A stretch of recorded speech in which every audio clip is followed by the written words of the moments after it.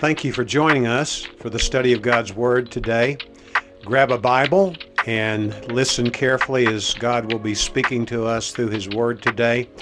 And may the words of my mouth and the meditation of our hearts be pleasing in your sight, O Lord, our rock and our Redeemer.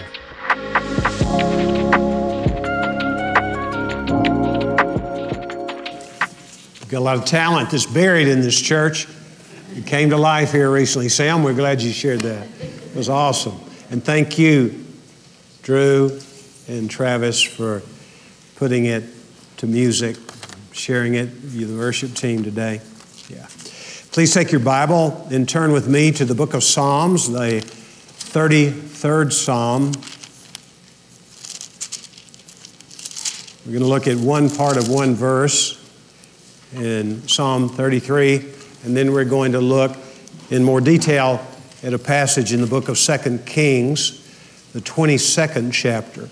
So we'll begin with one half of Psalm 33:12. Blessed is the nation whose God is the Lord. It was the best of times, and it was the worst of times. It was an age of wisdom. It was an age of foolishness. It was an epoch of truth and an epoch of incredulity.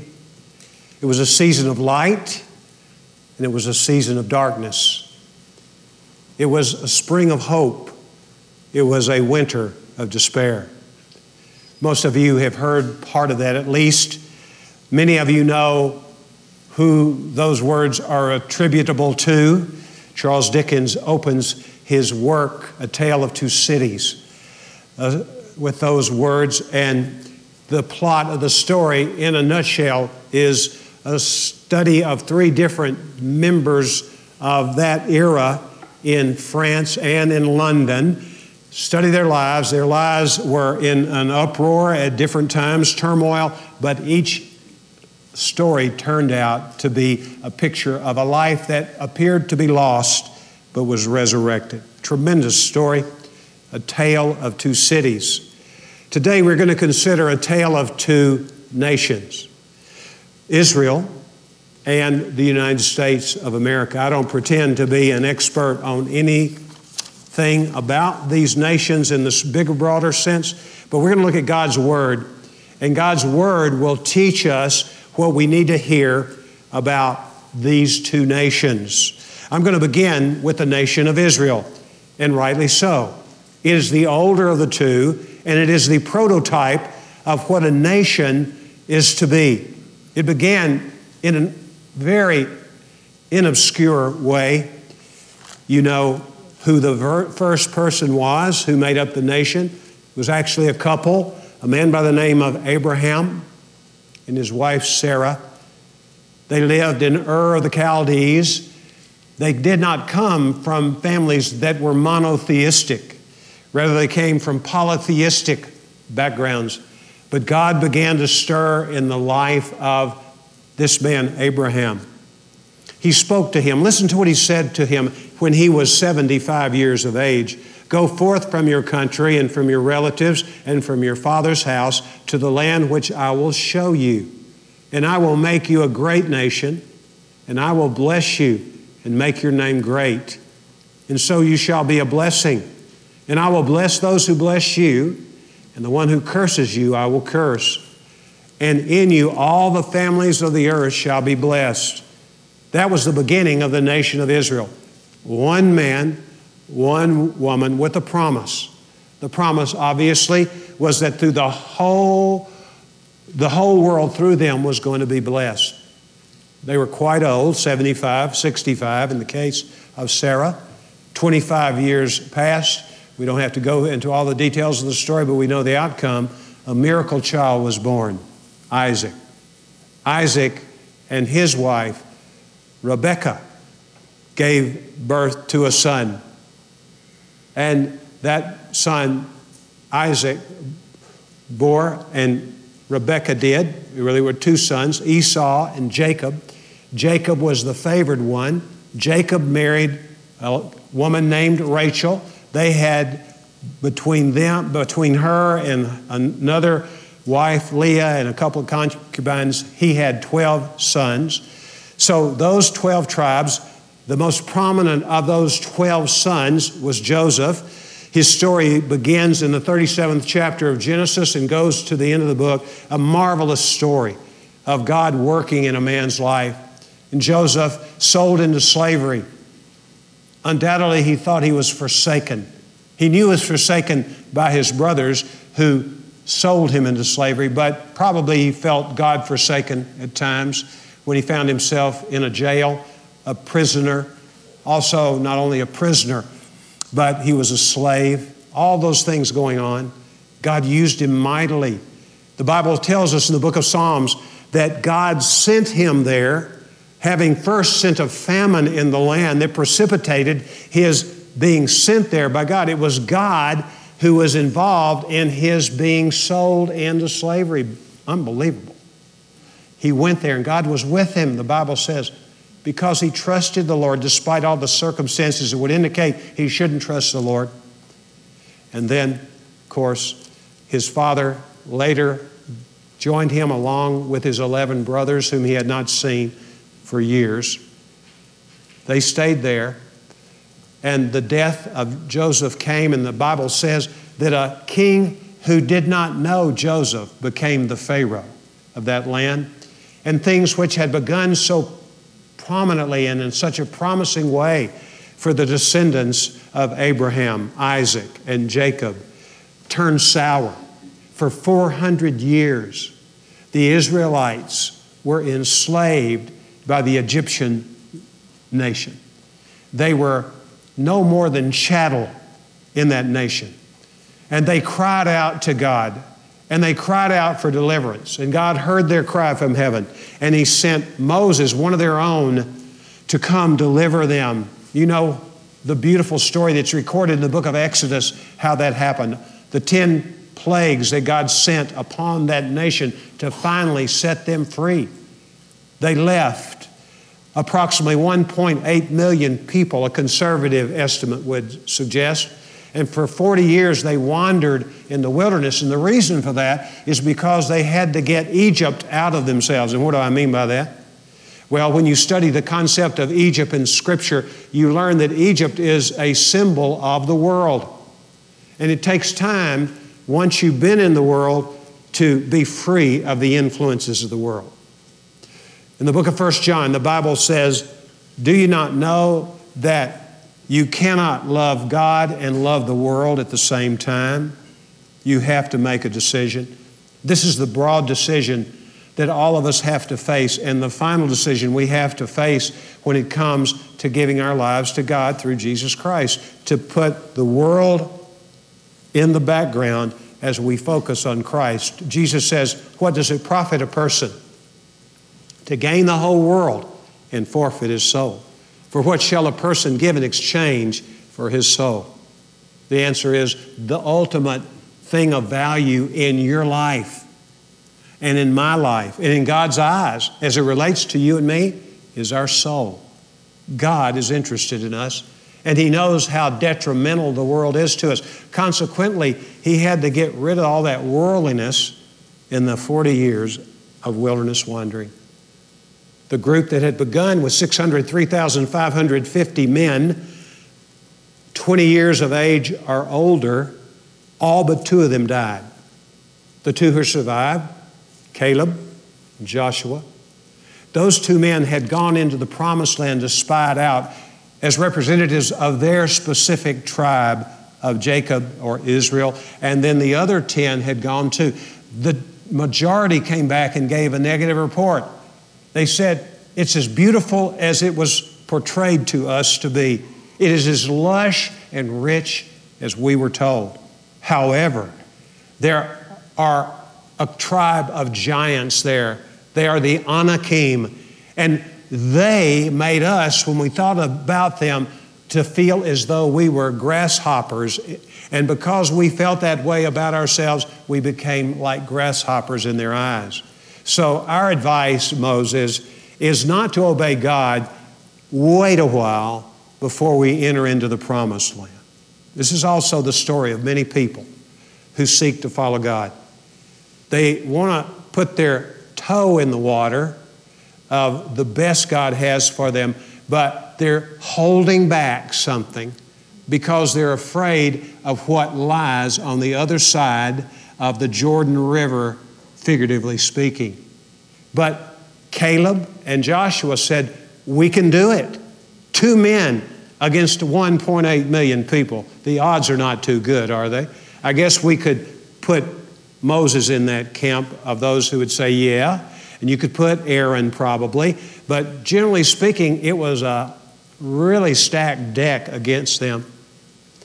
They made it through the wandering.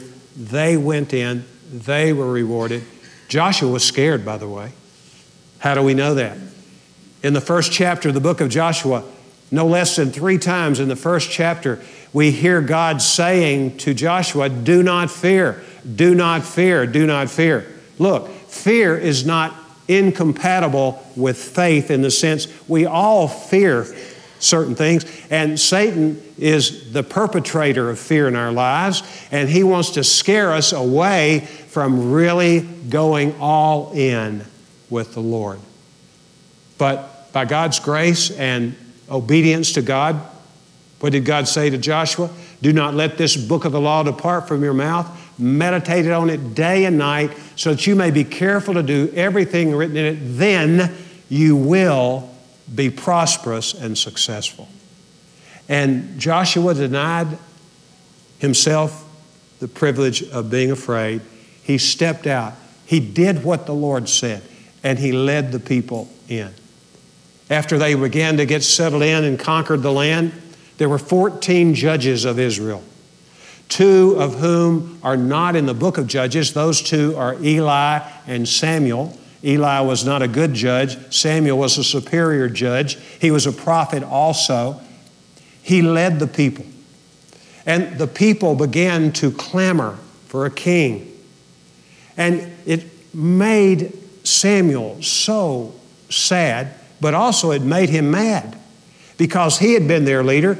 And we see a side of Samuel that's not altogether selfless because he wanted to retain that position of the leader of the nation.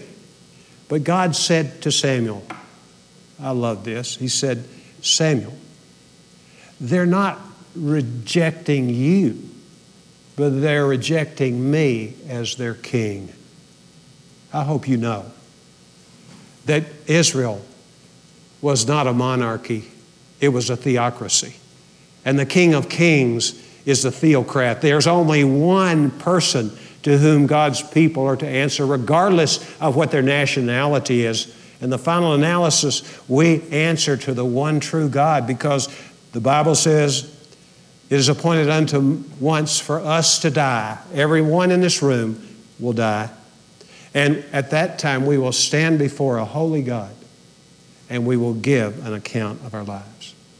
If we know Jesus, if He is our Lord, if we have crowned Him our King as well, if we have submitted to Him, sought Him, feared Him, followed Him, drawn near to Him, the result will be that we will be welcomed into our heavenly home.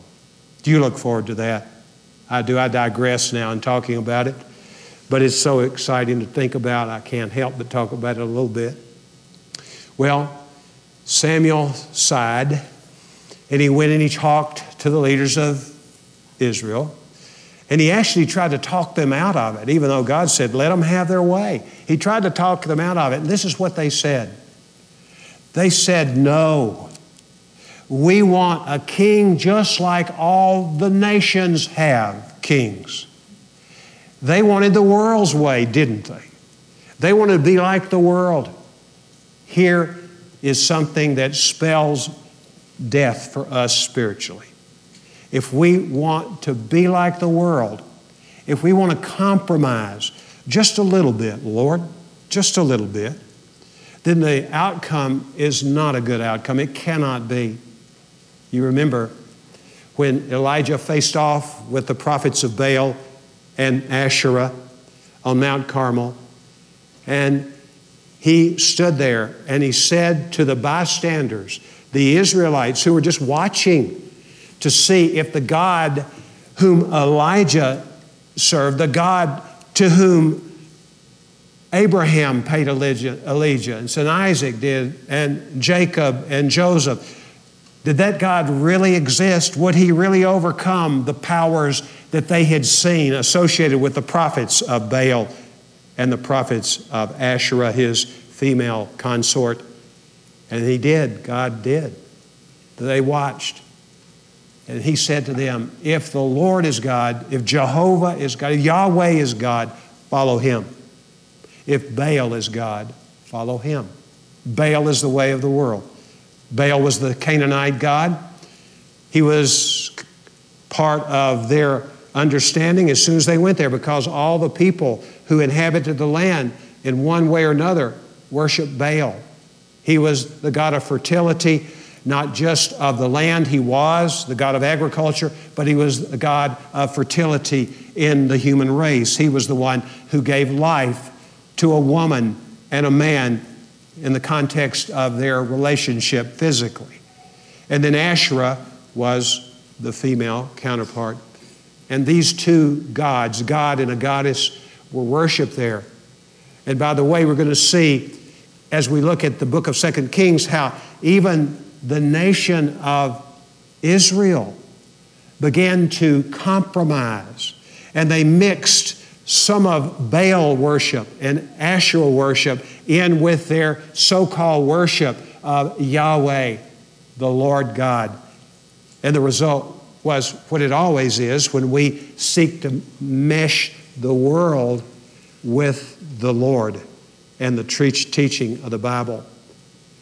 We compromise. This is something that was true of the New Testament people, and Paul, under inspiration of the Holy Spirit, knew that. He said, do not be conformed to this world, but be transformed by the renewing of your mind, that you may prove what is that good and acceptable and perfect will of God. So, here we are. The last judge is Samuel. God gave them a king in Saul. Saul was a bad king. You know that, if you know anything about the Old Testament. He was followed by David, a man after his own heart. David was a good king, obviously not flawless. Many times he is thought of as just being a lecherous person. He had an affair with another man's wife. She bore a child. The child died. Then they continued to be husband and wife, and Solomon was the offspring of their relationship. He was the one who succeeded David, the wise young man. When he had a visitation prior to his coronation, God visited him, and in his dream he said, you have one thing you can ask for, and you can be sure I'm going to answer that. Do you remember what he asked for? He asked for wisdom. And God came to him and said, because you didn't ask for riches, didn't ask for power, didn't ask for honor, you asked for wisdom, I'm going to give you all the rest. And he did. A man who started off so well, Solomon started off so incredibly well. We owe the large part of the book of Proverbs to his writing. Ended up so poorly because he compromised. How did he compromise? He compromised by making allegiances with nations around. The way he would do that around Israel to spread his influence and his power, to extend the borders of Israel. And during his reign, Israel made more advancement in terms of the acquisition of land than they ever did before. Everything after his reign began to shrink. He married women. He had 1,000 wives and 3,000 concubines. That's a lot of women to keep happy, isn't it? And what happened was, many of these women came from places where Baal was the god, or Asherah was the god. And you can't hang around people as closely as you do to your mate if that mate is antagonistic toward the one true God whom you wish to know without it affecting you. His life ended poorly. at the age of 60, if you do the math. His son Rehoboam succeeded him. Rehoboam was approached by a council of elders in Israel. You see, at the end of Solomon's life, in his expansion, what he did, he really roughed the people up. They were not slaves in the sense that they had been slaves in Egypt. However, in a way they were. They would take shifts coming and doing building on the temple and other projects that the King Solomon wanted. And he mistreated them. He treated them like dogs, really, when they did the work. So this consort of leaders, elders come, and they say, as they come before the young king Rehoboam, if you will serve us, you will be surprised how well we respond to your service. Don't be as tough on us. Don't be disregarding of us like your father was disregarding of us. He said, let me think about it. Rehoboam dismissed them. Then he called in his peers. He told them what he had been told. And then he listens to what they say. They huddled together and they said to him, look, Ray, what you ought to do is call these old dudes back in. And when they come, just lift your little finger and say, my little finger is thicker than your father, my father Solomon's thigh. He took their advice. The elderly men came. That's what he said to them. And it precipitated a civil war. Almost instantly there was this war. There were 12 tribes, remember? And you may have in your mind a picture of modern day Israel. It was bigger than the modern picture of Israel is today in terms of the different tribes and the lands they had responsibility for to make up the union. But what happened was there was a man by the name of Jeroboam. He was a charismatic figure. He was a leader. He was a conqueror. He became the king, and he led the revolt. 10 tribes. In the south, there was left only 2 tribes. But the one tribe that was most significant, because it was the tribe whose territory included Jerusalem, and in Jerusalem, what was there that was of such utmost importance? It was the temple. What was in the temple that was so important? The Ark of the Covenant. It was the place that atonement was made annually on the Day of Atonement. And so what happened is this man in the north, he was a skilled warrior. He was a skilled leader. He was a smart man. He began to think, if I let the inhabitants of my tribes go annually to the festivals, 3 of which are required according to the law of Moses, to go there to worship the Lord, it's going to backfire on me. They're going to disassociate themselves in their allegiance to me because they like the worship of the one true God. So this is what I'm going to do.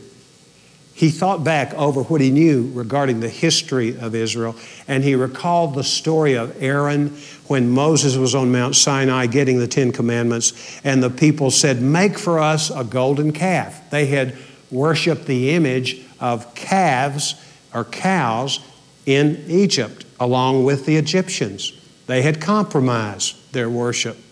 And he agreed to it. He made that golden calf. You remember the story. It infuriated Moses for good reason.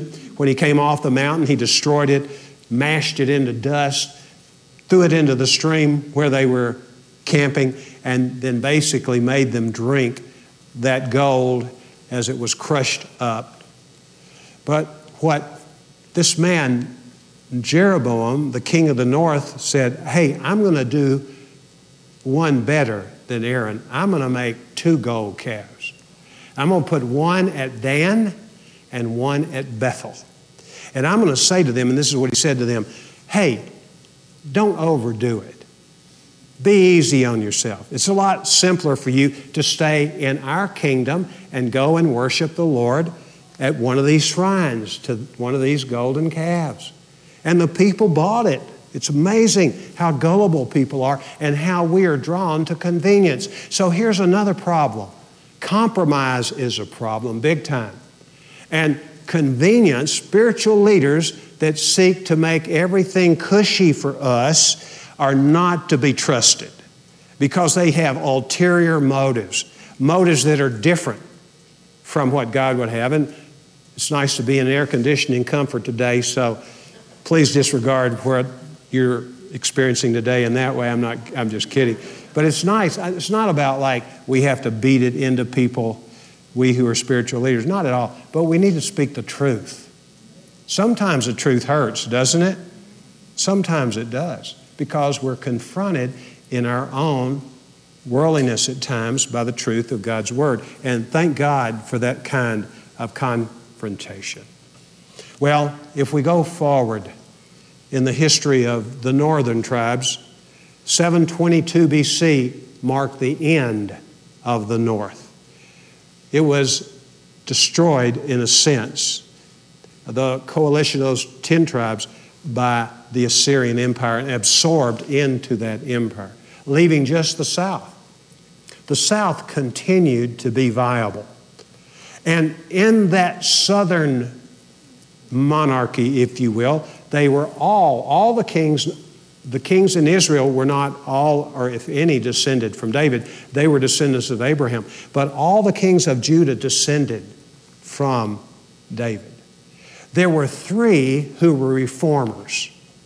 The others were pretty worldly, to say the least. Let me mention the 3 who reformed. Joash, and he was really not a reformer. He came to the throne as a boy, basically, a child, really, a young child, preschooler. He was watched over by a priest, the high priest Jehoiada, and Jehoiada was a devotee of the Moses law.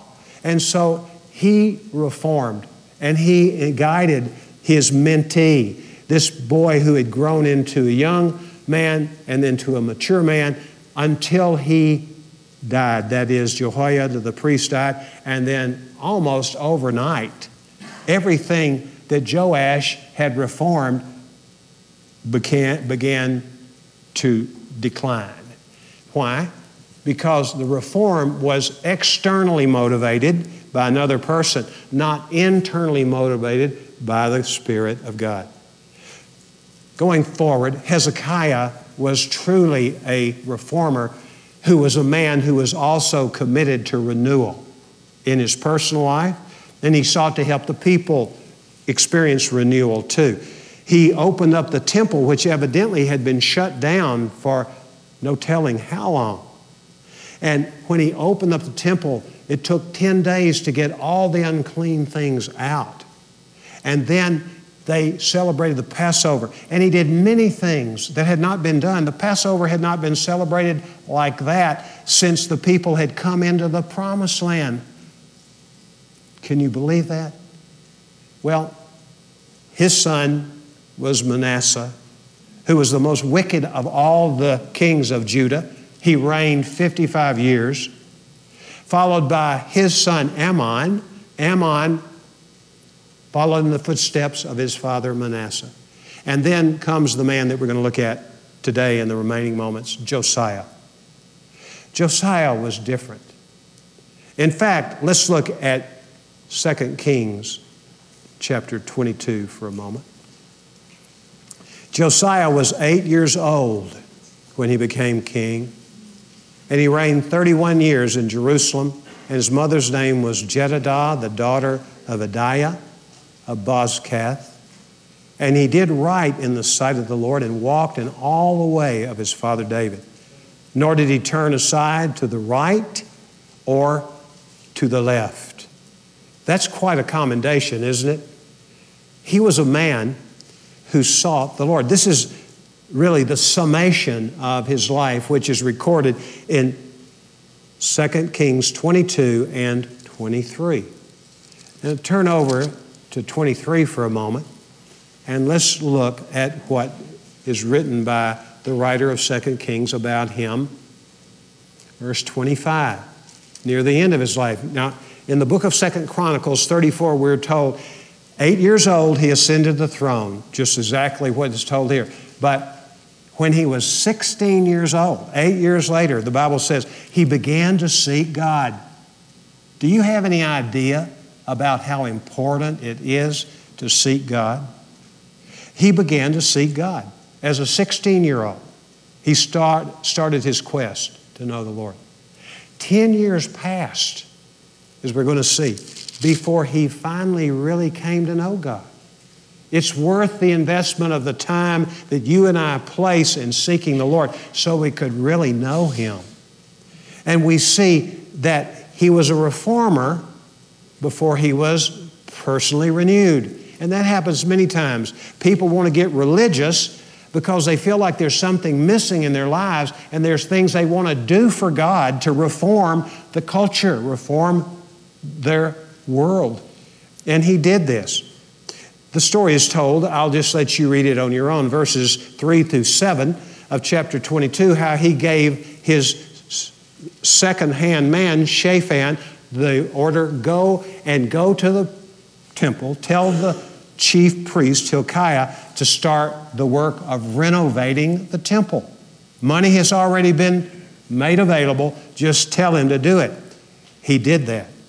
And when this delegation, including Shaphan, the scribe, arrives there, look at verse 8. Then Hilkiah, the high priest, said to Shaphan, the scribe, I have found the book of the law in the house of the Lord. And Hilkiah gave the book to Shaphan, who read it.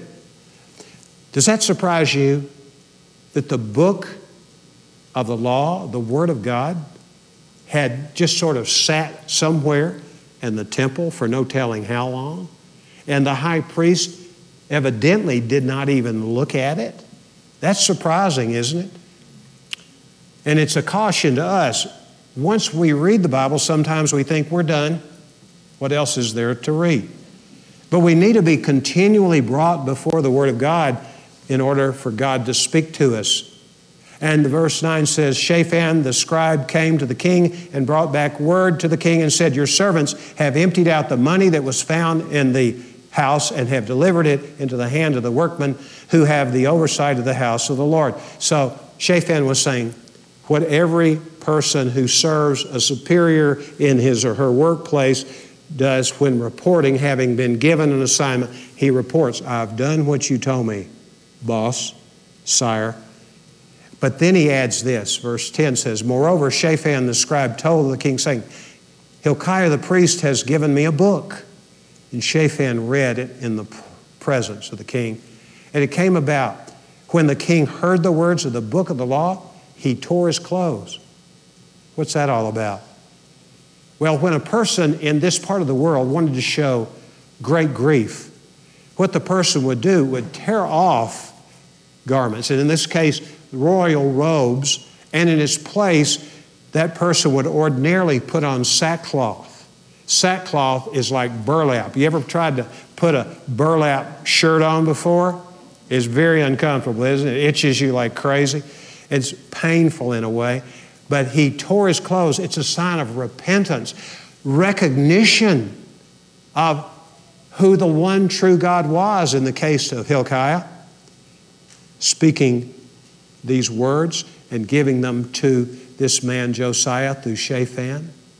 And then the king, verse 12, Josiah commanded Hilkiah the priest, Ahikam the son of Shaphan, Akbar the son of Micaiah, Shaphan the scribe, and Asaiah the king's servant, saying, go inquire of the Lord for me and the people in all Judah concerning the words of this book that has been found. For great is the wrath of the Lord that burns against us, because our fathers have not listened to the words of this book to do according to all that is written concerning it. Those men did exactly what they were told. They went to a priestess. Her name was Huldah. She lived in the city of Jerusalem. This is what she says in 15. Thus says the Lord God of Israel, tell the man who sent you to me, behold, I bring evil on this place and on its inhabitants, even all the words of the book which the king of Judah has read, because they have forsaken me and have burned incense to other gods, and they might provoke me to anger with all the work of their hands. Therefore, my wrath burns against this place, and it shall not be quenched. This man, Josiah, was renewed. He saw who God was as he heard the Word of God read. He then read it for himself. He heard from the book of the law, which probably refers to what we know as the book of Deuteronomy, its entirety, at least in large part, that would have been what he had heard read. He had heard read chapter 17, as we would declare it, which gives the directions to anyone who becomes king. And he realized that he had not fulfilled those directions. In fact, he had actually gone against that. And immediately he launches into a reform. Renewal was real. Faith without works is dead. We were created in Christ Jesus, the Bible says, to do good works, which He prepared in advance for us to do. But we oftentimes get the cart before the horse, don't we? We want to do things. We reform. That had been the reform of Joash. It had not been the reform of Hezekiah, the grandfather or great-grandfather of this man Josiah. But Josiah had real reform, and real reform results in action involvement. Now, I said this message is about a tale of two nations. Tale of Israel, we've seen this much of that story. We know it was not long after Josiah. It was only about, let me calculate it in my head, it was only 36 years before the city of Jerusalem and Judah fell at the hands of Babylon. But we see there were a lot of years, right, when people were indifferent, they were compromising, they opted for convenience rather than commitment to the Lord, and it backfired on them big time. But here, this man, Josiah, does reform work, even though he knew that the end was coming for him. God promised him he's going to have an end coming pretty soon. In verse 20 of chapter 22, behold, I will gather you to your fathers. You shall be gathered to your grave in peace. Neither shall your eyes see all the evil which I will bring on this place. So they brought back word to the king. He died at the age of 39. And he did it in a weird way. He went off to confront the king of Egypt, Pharaoh Necho, who was not interested in fighting Judah at all. He was going to fight the king of Assyria to establish prominence in that part of the world. And he told him, don't come. He went anyway and he got killed. What's that all about? Well, the Lord spared him, actually, to see all the horrific things which happened to Jerusalem and its inhabitants and the destruction of the temple. It would have grieved him to no end. Well, what about the United States? Is our nation a nation that was founded on Christian principles? That's a question that's batted around a lot. People like to tell us it's not the truth. Well, let me mention just a few things that were said by some of our founding fathers. I'm going to begin with the father of our nation, so-called, George W. Washington. In his farewell address, some think it's the greatest work he did, and he wrote prolifically. He was a bright man and a great leader. He said, of all the dispositions and habits which lead to political prosperity, religion and morality are indispensable supports, pillars, if you will. In vain would that man claim the tribute of patriotism who should labor to subvert these great pillars of human happiness, these firmest props of the duties of men and citizens. I would encourage you to read the whole document, his farewell address. But the point being is, government alone is not able to deliver peace to people, internal peace and prosperity.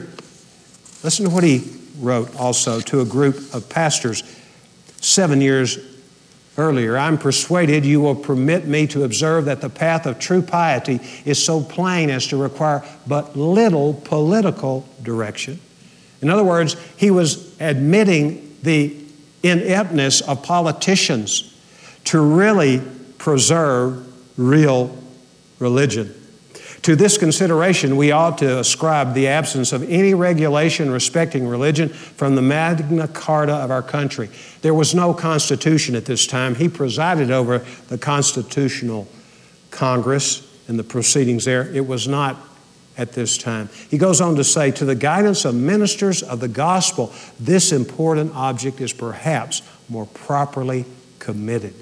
In other words, a nation, from President Washington's viewpoint, and his viewpoint was shared by many who founded our country, many of whom we'll never hear about. But what he was saying is, the gospel is the true religion, is what he says later in this description that he gives to these leaders of churches in Massachusetts and New Hampshire.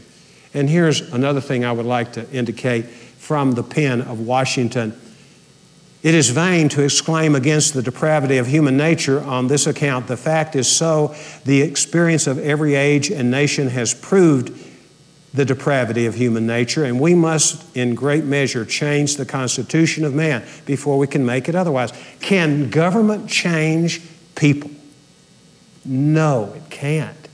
Because people are created in the image of God, and they are created when Adam and Eve sinned. God had told them, if you eat of the tree of the knowledge of good and evil, you're going to die. And then what did the devil say through the serpent to Eve, whom he was tempting? Surely you will not die.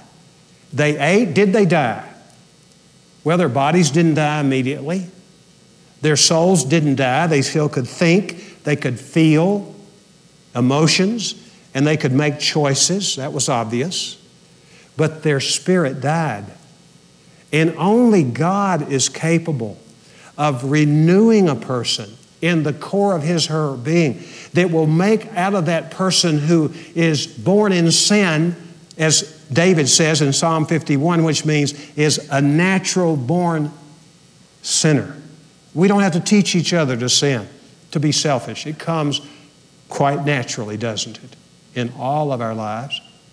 And what happened was that God reconstituted man, and still does, women and men. When He saves us, what does He do? He makes that dead spot in us, our spirit, which is dead, come to life, because He sends the Spirit of life to indwell us. He sends Jesus, who describes Himself as the life, to come and to live in us.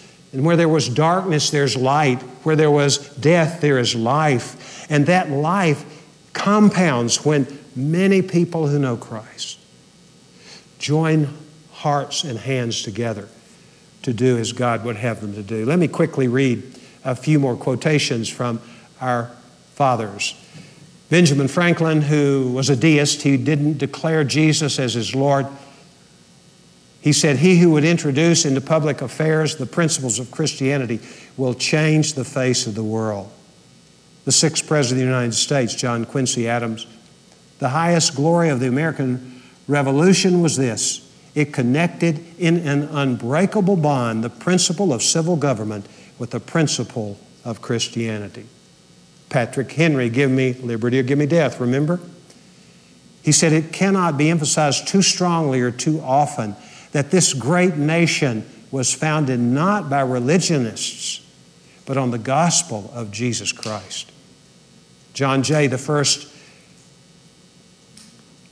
Chief Justice of the Supreme Court, Providence has given to the people the choice of their rulers, and it's our duty to select and prefer Christians as rulers. Abraham Lincoln, during the Civil War, not one of the founding fathers, we know, but one to whom we look with due respect, I might add. He said, he was asked the question during the war, do you think God's on our side? This is what he said: my great concern is whether we're on God's side. That's his concern. Wise man. In his early life, in the 1830s, he wrote a book that was anti-Christ.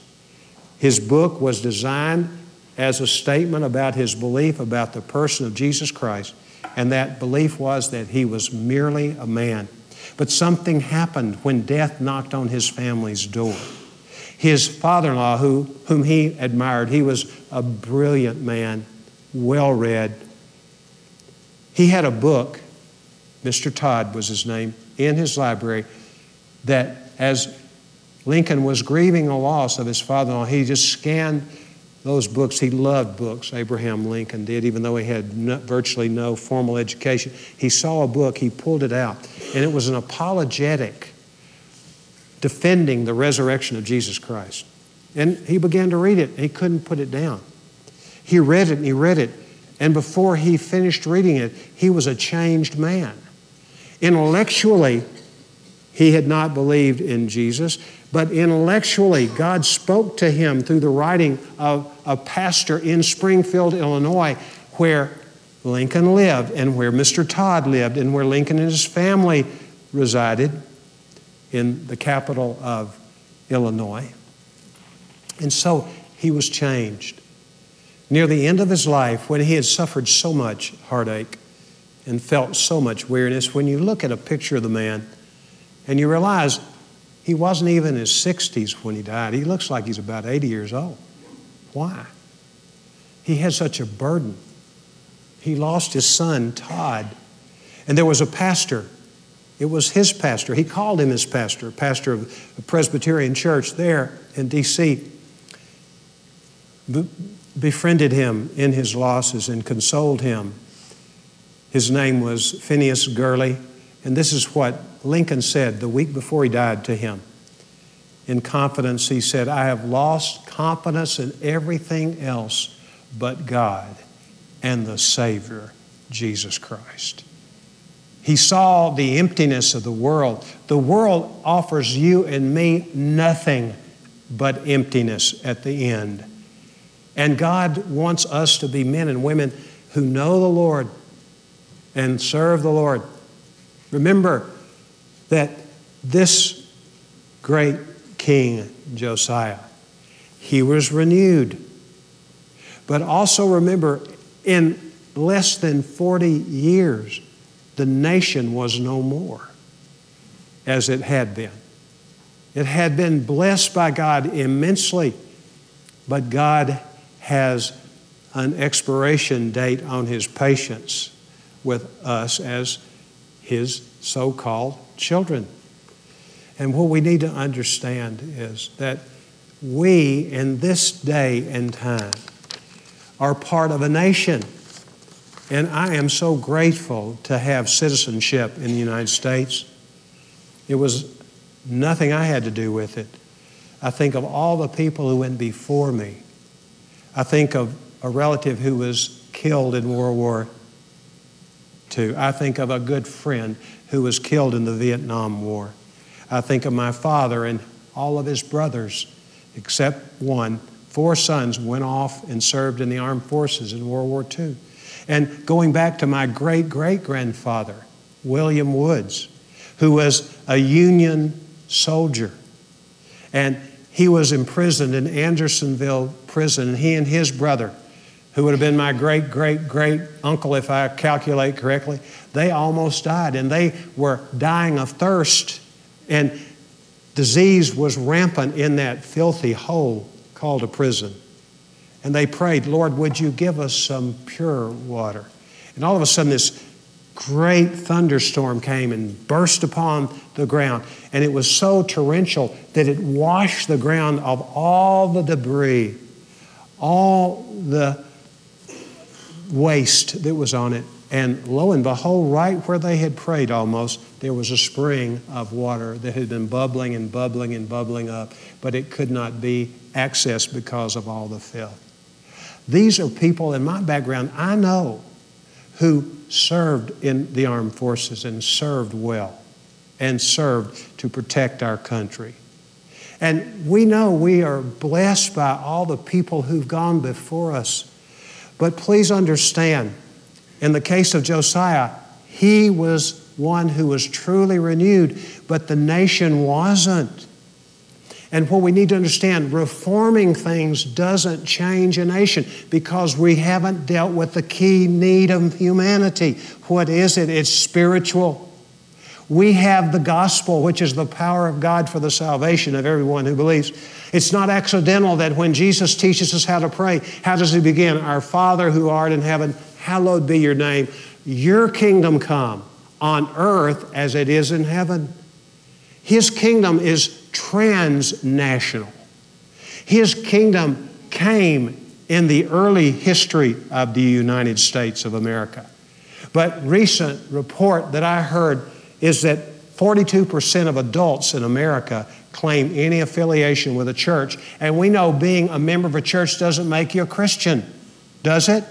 You can be in a church membership roll and be deader than a doornail spiritually. But what we do know is it tells us something. There are probably many people on the outside of the institutional church, and there's a lot to criticize about an institutional church. I know that. But there are people out there who know the Lord. But that's a small number, isn't it? Let's say, take away the people who are not true believers and add the ones who are on the outside, we're still probably no more than 42%. And then I heard what really grieved me more than that. I heard prior to that statistic that only 16% of the generation of millennials in America, only 16% believe that Jesus Christ is the only way to God. That means they're not Christians. That's a whole generation we're going to lose. All our efforts at reform educationally, all our efforts, social reforms that we make, what good have they been? I mean, there's some good which comes out of that. Don't mishear me. But it hasn't had an eternal impact on them. So what does that have to do with us as a church? Let me give you some concluding suggestions.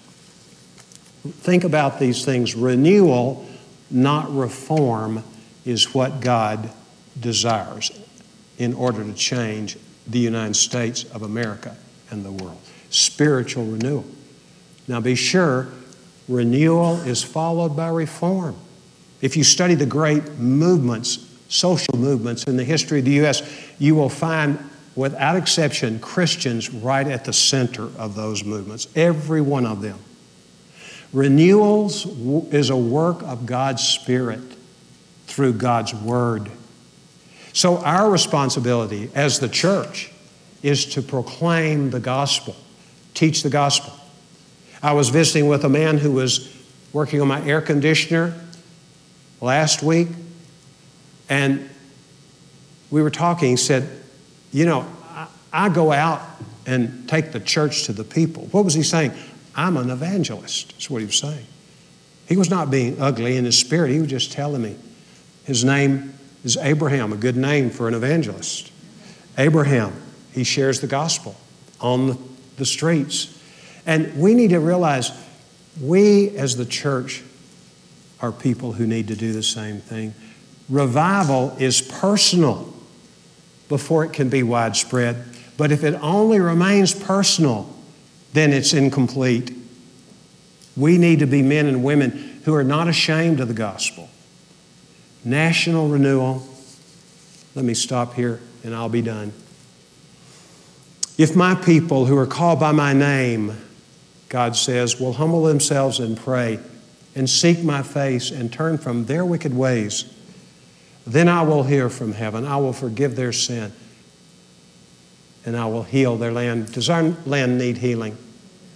Oh my. This land is in sore need of a spiritual healing. And it begins with us who know Jesus. We need to be like Josiah and come before the Lord in humility and cry out, Lord, forgive me. Make me what you want me to be. Help me to be a woman of faith, not just play acting, but really being such a person. Help me to be a man of faith. Be like David, create in me a clean heart, O Lord, and renew a right spirit within me. Don't you love that? Restore to me the joy of my salvation. Someone is in this room and you have no joy left in your life, and you believe you've been saved, and you may have, but you've lost the joy. And it could be connected, and probably is in some way, to unconfessed, unrenounced sin in our lives. And then he goes on to say, then I will teach transgressors your ways, and sinners will be converted to you. Do you know what has to happen? We need to get right. And then God will use us as individuals, but as a church. And not just this church. We need to pray for our sister churches all over the country, all over the city, and pray, God, bring a revival to this church. They're your church. It's the only hope for America. In Jesus' name, amen. God bless you.